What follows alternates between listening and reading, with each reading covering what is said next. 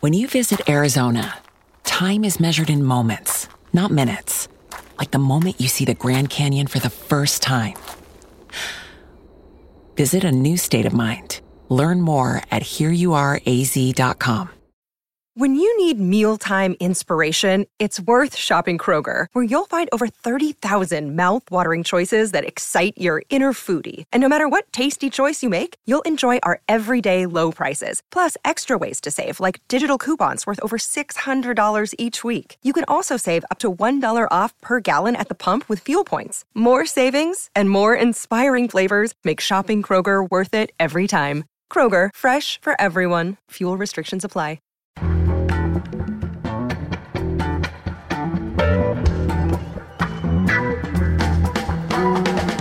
From The Nation magazine, this is Start Making Sense, political talk without the boring parts.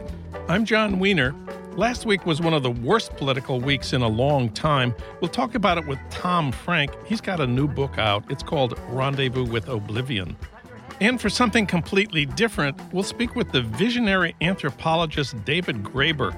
A couple of years ago, he asked the question on the internet, does your job make a meaningful contribution to the world? He got 1 million online views in 17 different languages, and thousands of people wrote saying the answer for them was no. Their work was meaningless. What does this mean for our understanding of capitalism and for our politics? We'll talk about it later in the show. But first, all the news in the past 7 days has not been bad. We have reasons for hope in this dark time. And for that, we turn to John Nichols. Of course, he's the nation's national affairs correspondent. His most recent book is Horsemen of the Trumpocalypse. John, welcome back. It's a pleasure to be with you, John. Well, everybody this week is talking about Trump's Supreme Court pick. He's already interviewing people left and right faster than ever before. You think it's possible to block Donald Trump's Supreme Court pick, even though the Republicans control the Senate, even if John McCain is absent by a vote of 50-49. The arithmetic there seems pretty clear to me. How do you add this up? Well, I'm using the new math, John. Look, here's the reality of the Senate and also the reality of our times. And it's something that we have to put into the mix. We cannot talk ourselves out of fights that must be fought and that can be won. The 51 Republicans in the U.S. Senate are not all the same. You have in the mix in the Senate at least two members, Susan Collins from Maine and Lisa Murkowski from Alaska, who have in the past broken with the Trump administration and with Mitch McConnell on major issues as big as healthcare reform, which was really, one of the centerpieces of Republican political activity over the last better part of a decade. And so they are opportunities, not guarantees. I'm not telling you for sure that they will do the right thing, but there are people who can do the right thing. And Collins has said she will not vote for someone who is demonstrably opposed to the right to choose. The obvious objection is Trump is working from a list of potential nominees, all of whom are opponents of Roe v. Wade. That's how you get on the Republican list. So what have I got wrong here? You got nothing wrong, John. And so right off the bat, Collins has given us a statement we can work with. Now, of course, she included wiggle room there. Yeah. With that horrible word, demonstrably or demonstrated, right? She said, obviously I need some higher level of evidence than reality. And so the job of activists in a circumstance like this is to provide that higher level of evidence, to focus arguments on her and to hold her to account. And so it is completely logical and in fact fully necessary to pour energy into, building up that argument on the ground in Maine with her constituents, making it real and making it strong. The same goes for Lisa Murkowski in Alaska. Remember, Lisa Murkowski in Alaska has also broken with Trump on some key issues, not merely on the healthcare vote, but also on the nomination of Betsy DeVos, for instance. And so we have people who've shown an ability to break with the administration at key points. Again, in Alaska, Murkowski is somebody who has beaten the far right, beaten the social conservatives. They defeated her in a primary. She came back and won her seat as a write-in candidate. So it's completely logical to pour energy into building up these arguments, doing it on the ground there. And the first tier duty is to create state-based arguments that reach them. And so, yes, you focus on choice, on gay rights, on affirmative action, some of the most vulnerable areas. You put those front and center because that's essential. Those are good organizing issues.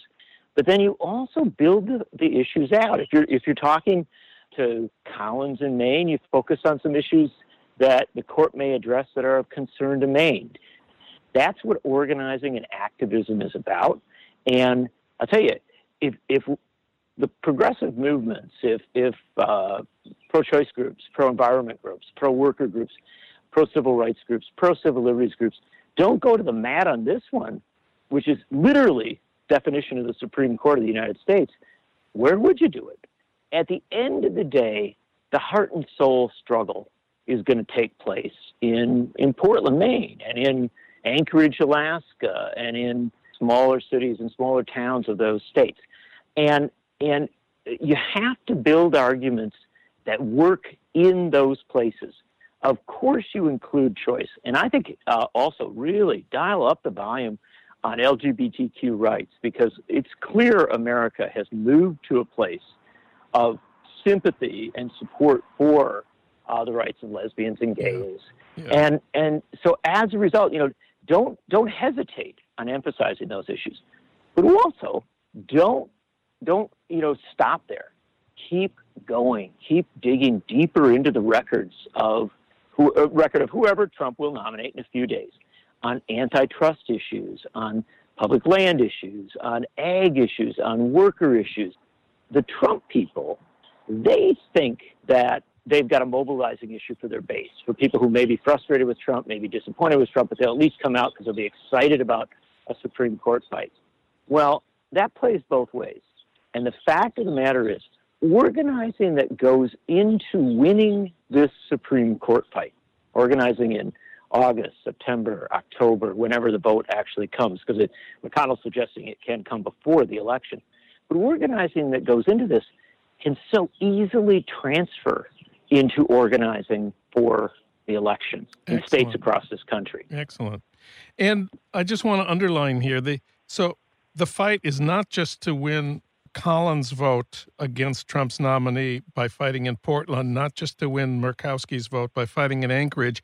We also have to worry about North Dakota, Heidi Heitkamp, Democrat, West Virginia, Democrat Joe Manchin, Claire McCaskill in Missouri. All three of those Democrats voted to confirm Neil Gorsuch, despite the fact that he was nominated in complete violation of all Senate history and protocol.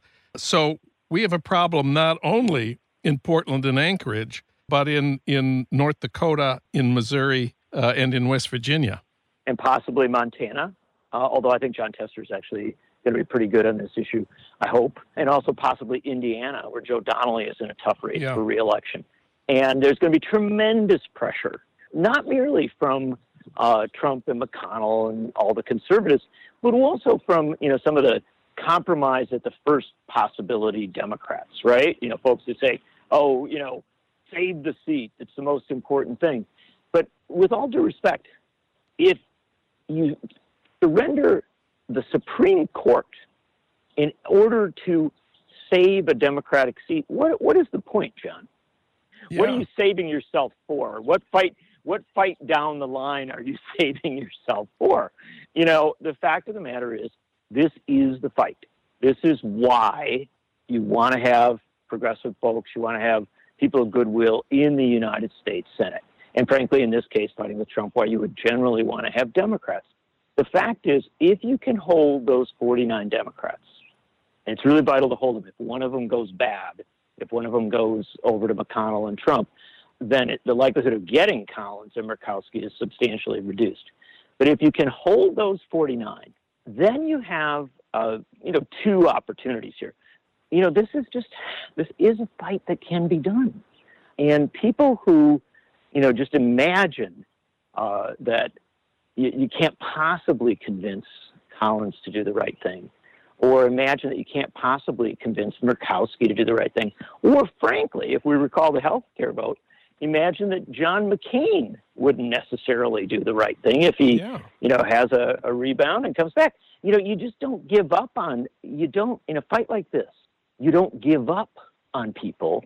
What you do is you look at every opening, because you are talking not about, 5 versus 4 or 6 versus 3 on the Supreme Court, or 4-4 balances with a swing, whatever. What you're talking about is the right to choose, the rights of loving couples to marry, the rights of people who have been historically discriminated against to have, some protection in the workplace and some hope of advancement. We're talking about gerrymandering. We're talking about the structures of our elections. We're talking about voting rights itself. I mean, all of these issues are in play, as well as a huge host of economic issues. We are in a transformational moment as regards our economy, digital revolution, automation revolution. The courts will be involved in a host of decisions that shape our future.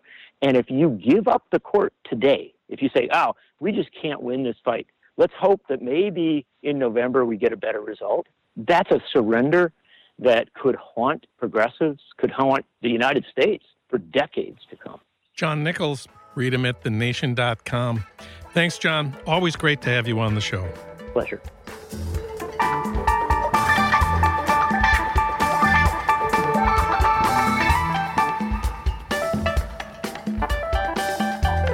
Last week was a really bad week for us. New York Times op-ed columnist Michelle Goldberg wrote on Sunday about what she called this very dark time, when the news from Washington often makes her sick with despair. We feel the same way, so we called Tom Frank. He's good at explaining things. He's founder of The Baffler, former columnist for the Wall Street Journal and Harper's, and a regular contributor now to The Guardian. He's written many books, and he's got a new one out now. It's called Rendezvous with Oblivion, Reports from a Sinking Society. Tom Frank, welcome back. I'm glad to be here, John. Well, there was a time when Democrats controlled the White House and both houses of Congress. That was 2009 and 2010, 8 years ago. How did we get from there to here so quickly? Your book, book, Rendezvous with Oblivion, deals precisely with that question. Why did millions of ordinary Americans support Donald Trump? One answer is they were driven to madness by the presence of a black man in the White House. You don't agree that this is the most important explanation. Why not? Yeah, that's right. Because, there certainly are plenty of people who hated Barack Obama. And, I remember with a sort of feeling of shock the first time I encountered one of them. Yeah, those people definitely exist, and they were definitely loud during the 2016 election. And since then you've had a kind of a great awakening of, racism in this country, the march in Charlottesville and stuff like that. Yeah. But I think that is the people who really swung this election, in my view, and this is something you could argue about all day and all night, but are those counties that the sort of white working class voters in those upper Midwestern states, a lot of those counties, and a lot of these are people who voted for Obama the first time around and the second time around, and you can track this change.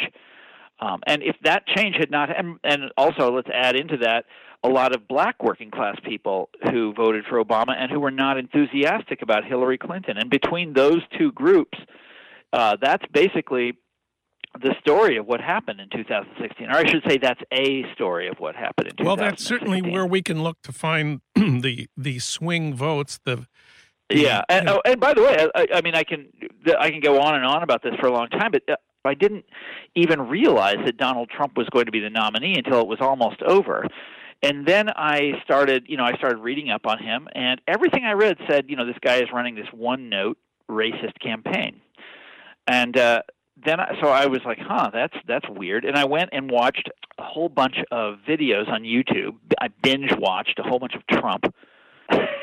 These videos of his rallies, and I was surprised that in addition to the bigotry, which is loud, as I said before, his bigotry, which is open and is disgusting, he also talked about a lot of subjects that were very familiar to me: deindustrialization and trade deals. And when he talked about the trade deals, it's as though the guy was lifting his script from like AFL-CIO talking points. It was bizarre. And he has stuck with that theme up until quite recently here. I mean, he talks about it, about trade and about deindustrialization all the time. This is one of the things that really sunk Hillary Clinton, was the way he talked about trade and about deindustrialization. This was really the Achilles heel of the Democrats.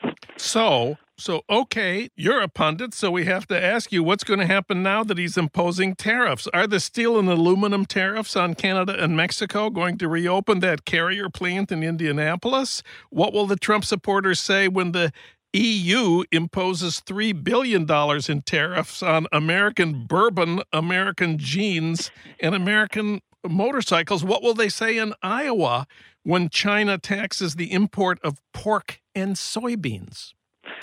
I know. The guy doesn't know what he's doing. He's absolutely incompetent.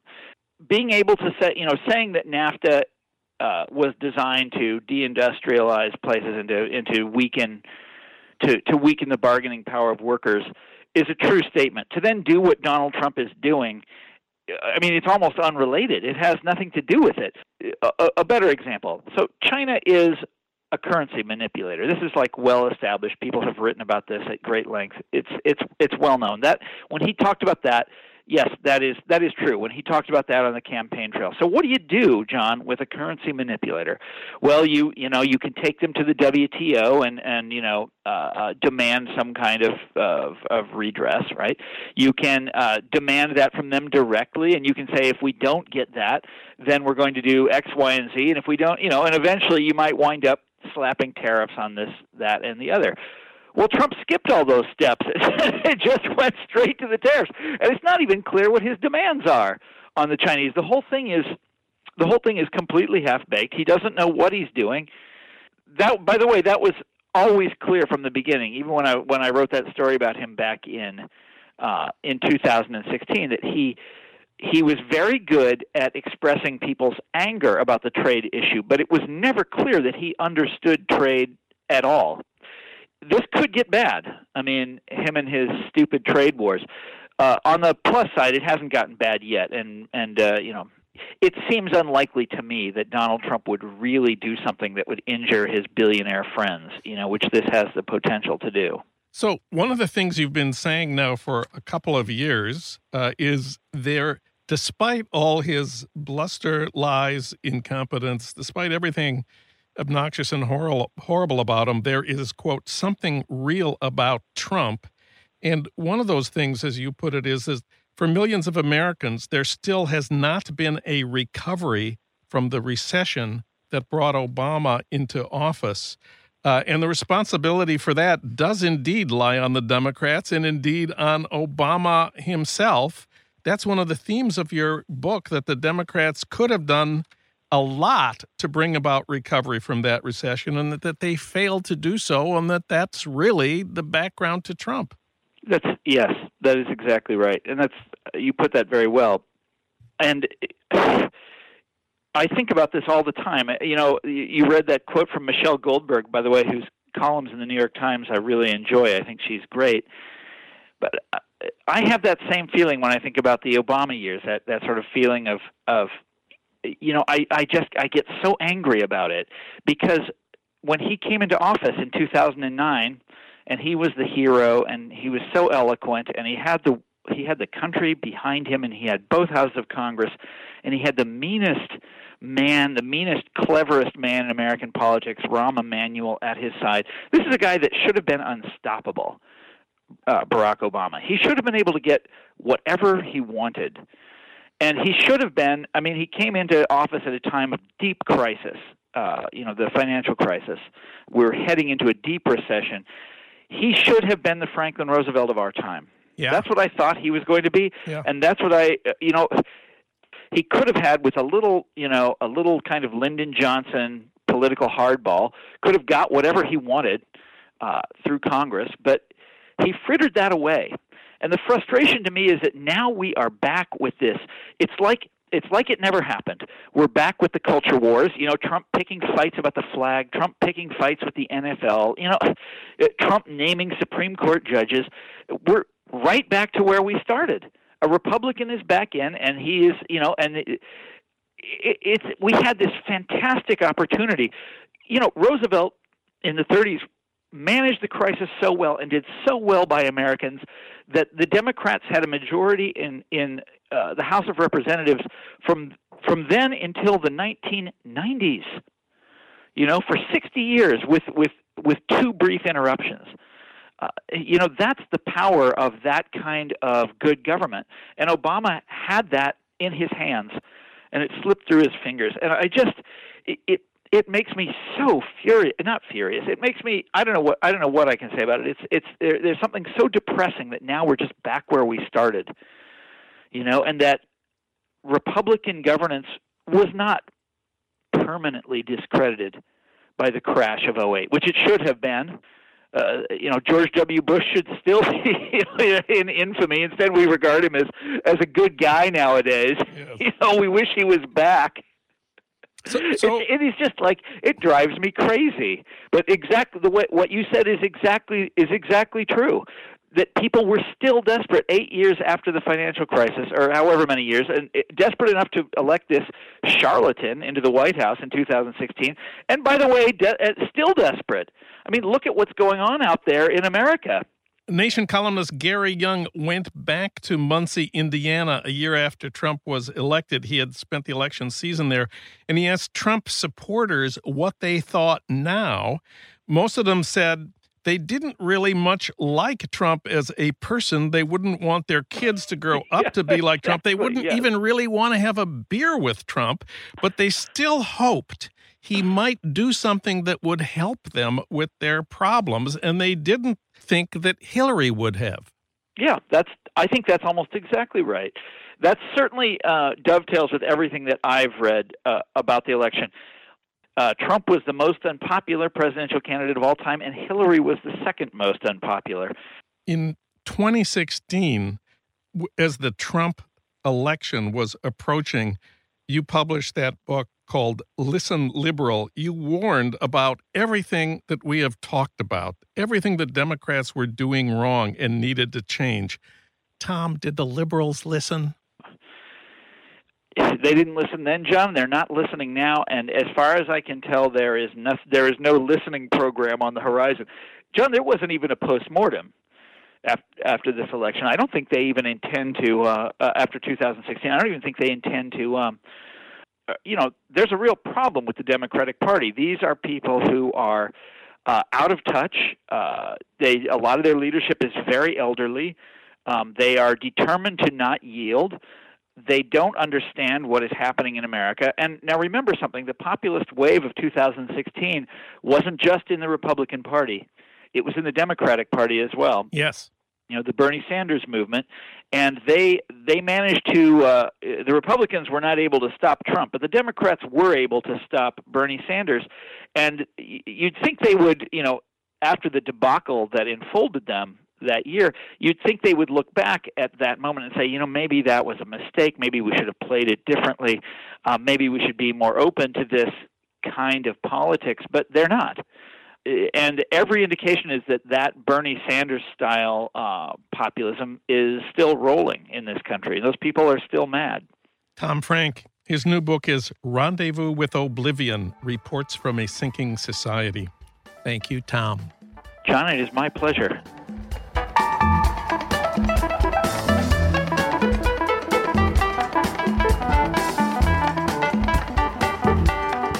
Does your job make a meaningful contribution to the world? David Graeber posted that question on the internet, and 1 million people clicked on it, and then a lot of them posted answers. Now his book about that question and those answers is out. It's called Bullshit Jobs. David Graeber was an Occupy activist, and he teaches anthropology at the London School of Economics. He wrote the book Debt, The First 5,000 Years, and he publishes in Harper's, The Baffler, and The Guardian. We reached him today in London. David Graeber, welcome to the program. Thanks for having me. Well, you argue that huge numbers of people, especially in North America and Europe, work at jobs that are basically pointless, and that the people doing them secretly know their jobs don't need to be performed. Consultants, communications coordinators, PR people, financial strategists, corporate lawyers. But I thought the whole point of capitalism, the thing that makes it such a ruthless and efficient engine of profit, is the speed-ups, the downsizing, the layoffs, the replacement of human labor with machines, eliminating human labor wherever possible. Your concept of bullshit jobs suggests that understanding of capitalism is deeply wrong. Yes, either that or the system that we're in is rapidly no longer resembling capitalism, at least as normally conceived. I should make clear that, this is true, that speed-ups, crunches, all of that has been happening in the 80s, but the pressure has fallen on blue-collar workers, not white-collar workers, on wage earners and not salary earners. So in effect, what's happened is that they're just super exploiting anybody who actually is productive, but at the same time, they're hiring more and more people who just kind of sit around making their boss feel important. Well, let's talk about the future as foreseen by John Maynard Keynes back in 1930. That's the opening of your new book. Keynes thought that by, the year 2000, capitalism would have 2030, actually. 2030. That capitalism would have become so productive that the average work week would be 15 hours. So people who think about this most of them say the reason Keynes turned out to be wrong was that he failed to see consumer society. He failed to see that given the choice between working fewer hours and getting more stuff, we have chosen the latter. Isn't that true, that we've all fallen for consumerism? Well, that's the funny thing. We have this idea in our heads, but if you look at the kind of jobs that have been created, a lot of the jobs that existed in the 1930s are gone, and new jobs have been created. But those jobs, are not exactly, selling each other designer sushi or designing iPhones. Actually, very few of them are involved in things like that. We have this rhetoric about the consumer economy, especially the service economy. Since the 80s, people have been saying, we're shifting from an industrial to a service economy. But when people talk about services, what they imagine is, people are serving each other coffee or cutting each other's hair, giving each other elaborate massages or whatnot. But actually, the funny thing is, if you really look at the numbers, actual services haven't changed at all. It's been about 20% of the workforce doing those kind of services. And, there's been a shift from people doing it in private households to people doing it in shops. But basically, aside from that, there's been no change. What there has been is an enormous growth in clerical, managerial, and administrative work. And that's exactly the zone where so many people think that their jobs are totally pointless. Well, one obvious issue here is who decides whether a job is pointless or a job is necessary. And the mainstream view of that is the market is the best judge of that. People are willing to pay for better iPhones and designer sushi, and so are But that's not where it's coming from. As I say, those jobs are not making iPhones or selling sushi. That's stayed about the same, or even declined if you're talking about manufacturing. It's clerical and administrative jobs. Now, who's paying for that? Well, my explanation is it's a result of trickle-down economics to a large degree. And it's a result of the moving to a more financialized rent-seeking economy. So for example, if you have an old Keynesian-style stimulus, the one thing both left and right agree on is more jobs is good, right? We will have as many people working as possible. Yes. Which is a pretty dubious premise, but let's allow that. The left solution has generally been to give money to ordinary people, give money to working class or middle class people, and working class people will buy food and necessities, or poor people will buy necessities. Middle class people, maybe they're the ones who will get the iPhones or they'll get swimming pools. But either way, you're employing people. People who own companies will hire people to make those things because there is demand. If you just cut taxes and say, oh, rich people are job creators, we're going to give them more money, and they will make up their minds, they will hire people and create because they are job creators. Well, what's going to happen? They're not going to hire people to make manufacturers if there's nobody to buy those manufacturers. And in fact, just recently, when Trump was announcing his big tax cuts, they asked a whole bunch of manufacturers, are you going to hire more people when you get a tax cut? And of course, almost all of them said no. But what will they do? Well, they know they're under pressure to create jobs. So what they do is they hire basically flunkies, the equivalent of feudal retainers. They feel a certain responsibility to spread the money around, so they just get people to make them look and feel good. And a lot of these jobs, you have to bear in mind that in a large corporation, the power and prestige of an executive is largely measured by how many subordinates they have, how many people they have working under them. Yes. Well, what do you think is going to happen? Good point. Well, kind of the underlying basic question here is, how do you define a bullshit job? Your initial Facebook post had a brilliant solution. Is you just ask people, do you consider your job to be a bullshit job? And you found out quite a bit just that way. Am I right? Oh, yeah. I mean, I should make it very clear. I do not consider it my business to tell anybody who thinks they're doing something useful in the world that they're wrong. On the other hand, if somebody tells me, no, my job shouldn't exist, well, who would know better? I mean, I suppose it's possible there are some people who are doing something useful and are unaware of it, but it seems unlikely. It seems much more likely that people are, if they're going to be mistaken at all, they're going to be mistaken the other way. But, I'm not going to argue with them. Let's just assume everybody's right. Just to, since nobody else knows better, as a sort of starting position, well, what do we find? And we find extraordinary numbers of people feel that their jobs really are useless and pointless. They did a survey, YouGov did a survey in the UK, and discovered 37% of all workers said, my job makes no meaningful contribution to the world at all. Holland, they actually came up with 40%. Oh. These are fairly high. I mean, it's way higher than I imagined. I was thinking it would be 15 or 20, to be perfectly honest. And when I saw that, I was like, oh, my God. Well, think about all the people who would just never say that. You're never going to have an auto mechanic or a nurse or a bus driver or a musician, even for that matter. They're not going to say that. So who is? Basically anybody who's sitting there in an office who you might be wondering if they secretly think their job shouldn't exist, I would say this shows they almost certainly do. And what do you think are the moral and psychological and political effects of working at a job that you consider to be bullshit? Well, it's disastrous. I mean, people talk about the rise of clinical depression. I think something like 49% of all Americans will have some episode of clinical mental illness in their lives. Overwhelming majority of that is depression. And people tie that to consumerism, and I'm not saying that there isn't a connection. But, what depression is about is meaninglessness and purposelessness. If people are sitting there, in a literal situation, of meaninglessness and purposelessness, why is it surprising they feel depressed?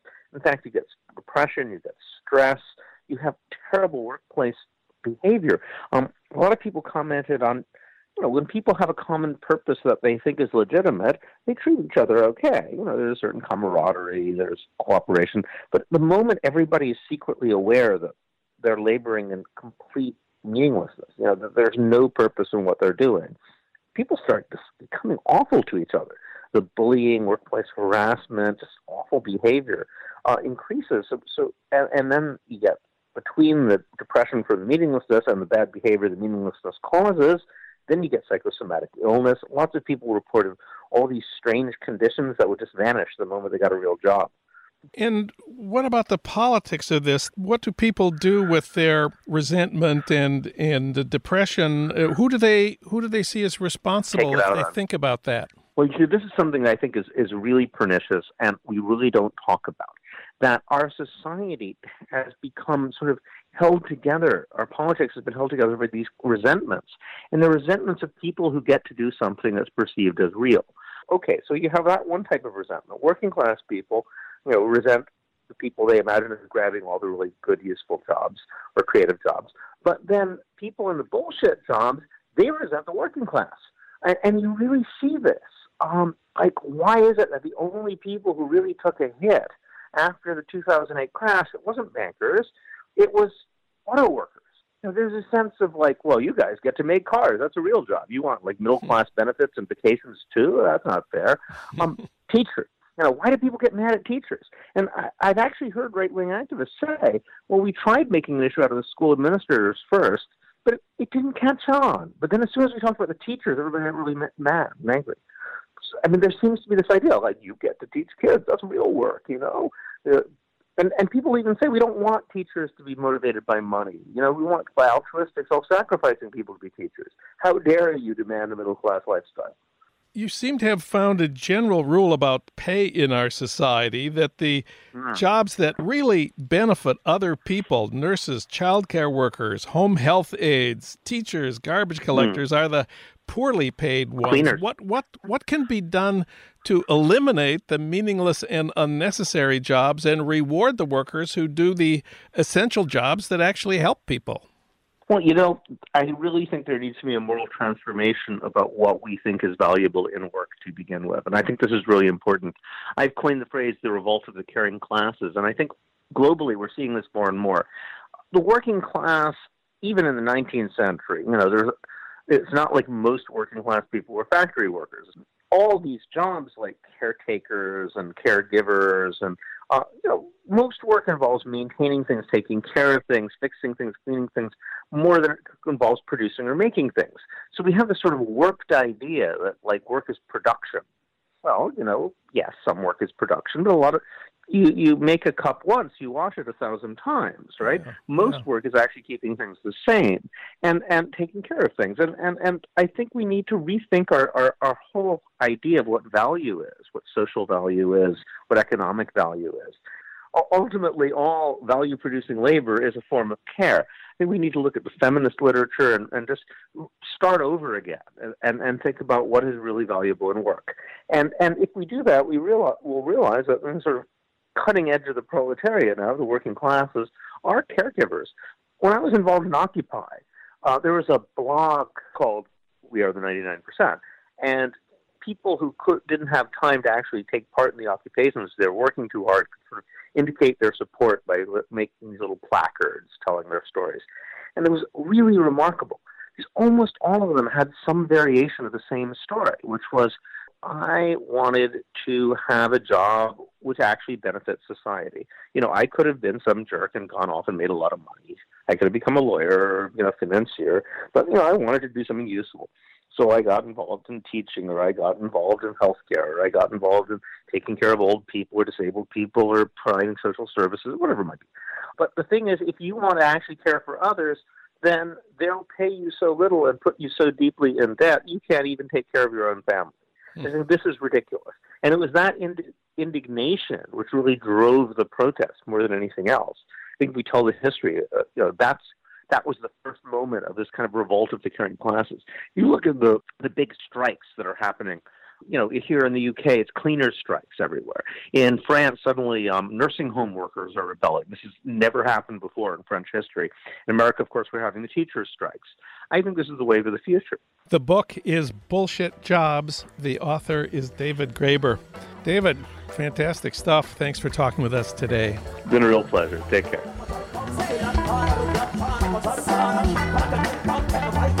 Finally, how to understand World Cup soccer. That's the topic of this week's episode of Dave Zirin's Edge of Sports podcast, our sister podcast at The Nation, hosted by the magazine's sports editor. Dave will be talking about what makes the World Cup an unparalleled theater for nationalism, international conflict, and human interconnectedness. That's this week on the Edge of Sports podcast, where sports and politics collide. Tune in every Tuesday at thenation.com.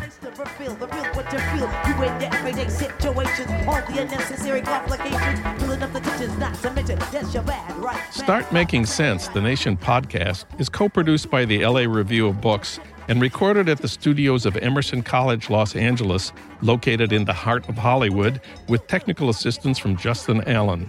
Our recording engineer is William Broughton. Alan Minsky is our senior producer. Frank Reynolds is our executive producer. Annie Shields is The Nation's engagement editor. Katrina vanden Heuvel is editor and publisher of The Nation. Our theme music is from Barcelona Afrobeat, licensed by Creative Commons. Find out more about Start Making Sense at thenation.com and subscribe to Start Making Sense wherever you get your podcasts, at iTunes, Stitcher, Spotify, and now at Google Play. I'm John Wiener. Tune in to Start Making Sense next week for more political talk without the boring parts.